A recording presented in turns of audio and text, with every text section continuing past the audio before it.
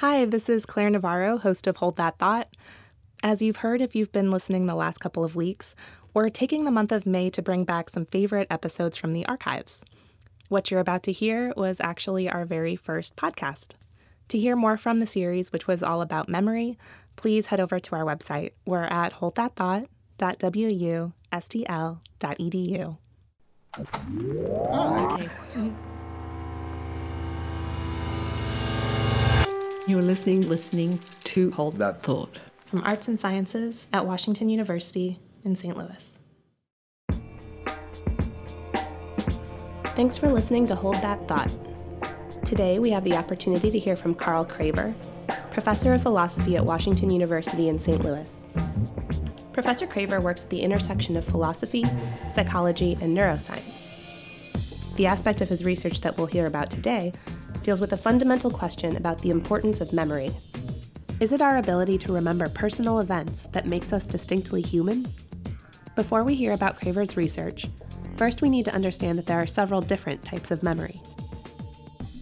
Almost everyone now agrees that memory is not a unitary kind of phenomenon, that it divides into subtypes of memory. The ability to remember how to swing a tennis racket or to get rid of your slice in golf, it seems very different from the ability to memorize Edgar Allan Poe's The Raven. While I nodded, nearly napping, suddenly there came a tapping, as of which seems, on the other hand, very different from our ability to, as it were, rewind the memory tapes and put ourselves in a position that we were several years ago. Although that metaphor of rewinding the tapes is not at all accurate, it nonetheless captures something about the phenomenology of the experience, the ability to transport yourself to a different time, to imagine yourself in that time. I can sit here right now and I can imagine going to Six Flags outside of St. Louis with my daughter and riding the roller coasters, and I could see her with her hands in the air, and I could see the trees around me, I could see the layout of the park. These are the kinds of things that typically characterize episodic memories. They're memories for events, and those events are remembered in such a way that they're accompanied by the experience of having previously experienced that event.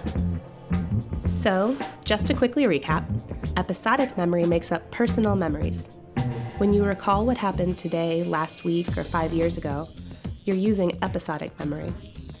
These types of memories are different than the facts you memorize in school or the knowledge and skills that you pick up throughout life. Those are called semantic memories. So what makes episodic memory so distinct and so important?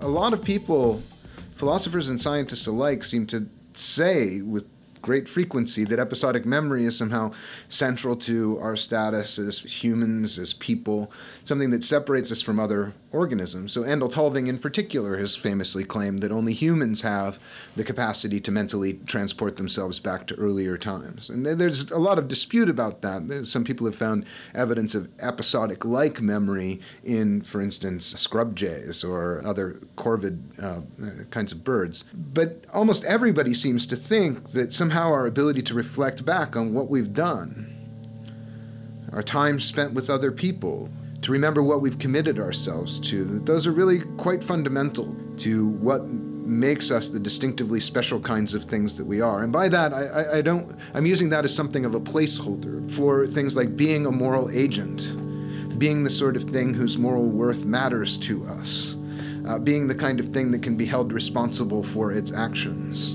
being the kind of thing that maintains its identity from one moment to the next. Those are the kinds of things that we take to be, in a way, somehow distinctively special about us. And the thought that episodic memory plays some distinctive role in that is really enticing. So I really became interested in that question, given that people seem to think that episodic memory is distinctly human, and it intuitively plays such a strong role in our lives as people, in our distinctive lives as people. The question became, are those intuitions right? And is it the case that people who lack episodic memory somehow deserve a demotion in their moral status, that they're no longer people in the fullest sense of the word, that they're no longer really agents, that they're no longer really the kinds of things that could be held responsible for their actions.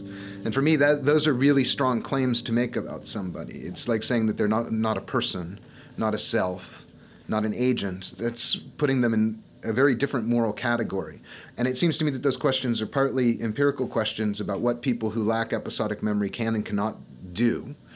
And they're partly philosophical questions about what you have to be able to do in order to count as a moral agent, a person of worth, those sorts of things. And so it's uniquely a kind of question that requires a certain amount of philosophical expertise and a certain amount of scientific expertise, and I continue to try to cobble together such expertise as I work on this stuff.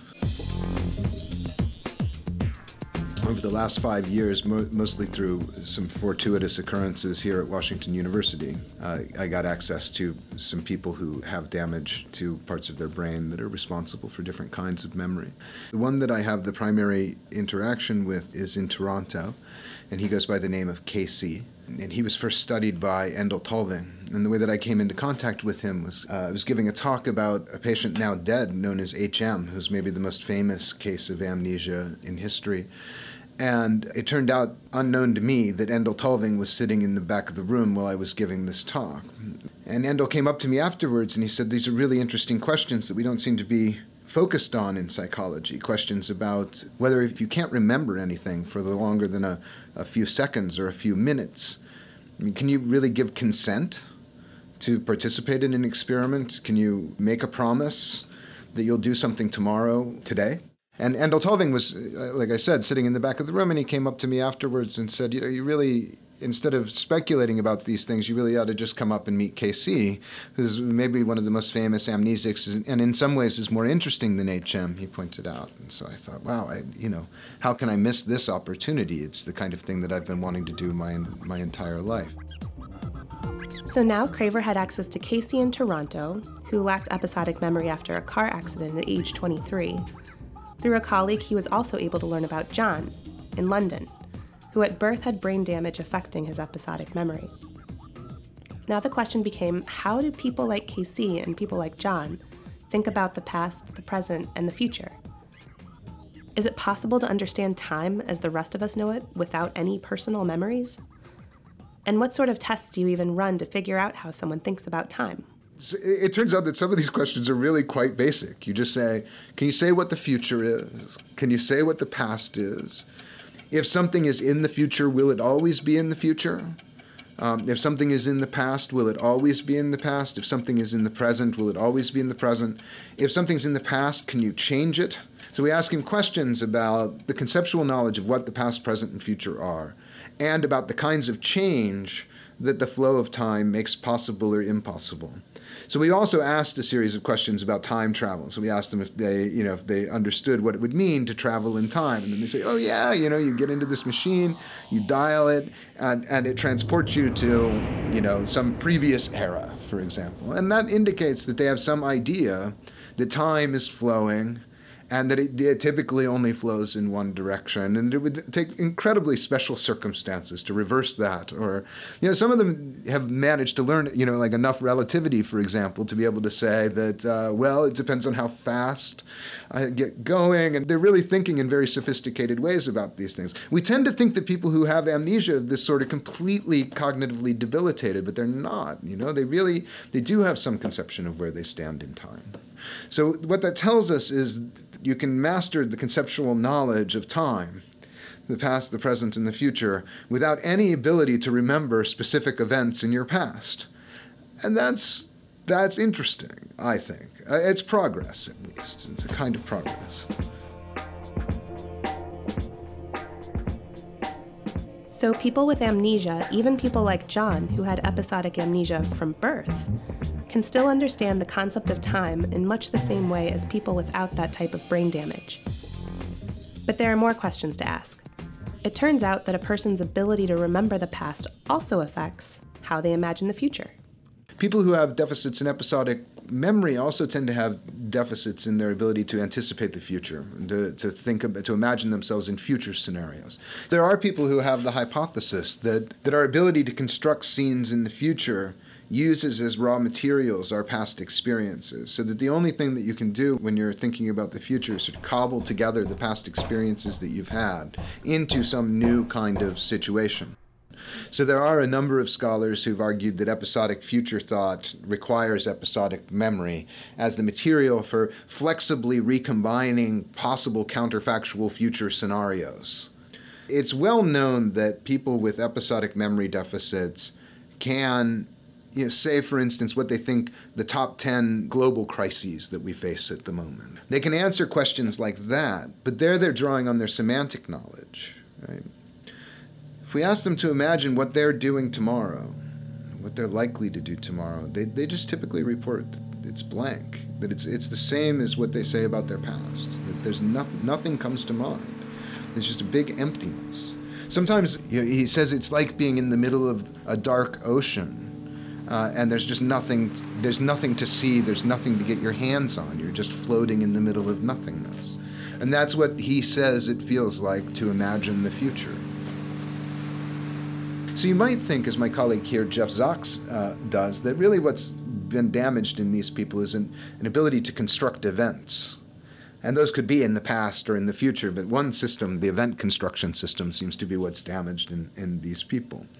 So then you think, okay, somebody who can't imagine receiving some award in the future, would they have any reason to sacrifice now, to endure pain or suffering now, or to put in long hours studying for some future reward if they can't even imagine receiving that future reward? Here I am, I'm working at the university, I'm studying, I'm miserable, it's 3 o'clock in the morning, and I can't even imagine the day when I pass the test. I can't even imagine the day when I get my diploma. What motivates me to keep studying like that? And you might think that it's this scene construction, that you imagine yourself on the podium, your parents are beaming, the chancellor himself hands you the diploma, and off you go. And it turns out that's false too. We have studies where we show that people without the ability to imagine the future nonetheless think it's very valuable to them, think that it's important to delay gratification for larger rewards in the future. They discount the value of future rewards at exactly the same rate as, or at least very close to the same rate, as do other people. We're all quite variable in all of them. We've now, I think, conclusively demonstrated that people discount the future without the ability to imagine it, and that they value the future without being able to imagine it. Yet even with these results, drawing conclusions about the role of episodic memory is hardly straightforward. It's much easier to say what episodic memory does not do for us than it is for us to say what episodic memory does for us. If KC fails on some task, we don't know whether his failure is due to the absence of episodic memory or whether it's due to damage to his amygdala, for example. We know that his amygdala is damaged. That's going to have an important impact on his ability to experience emotions the way that the rest of us do. Well, how does that emotional change impact on one's decision-making? What's really exciting to us is when KC looks just like the rest of us, because at that point we're in a position to claim that you can look just like the rest of us without episodic memory. Let's go back to the beginning.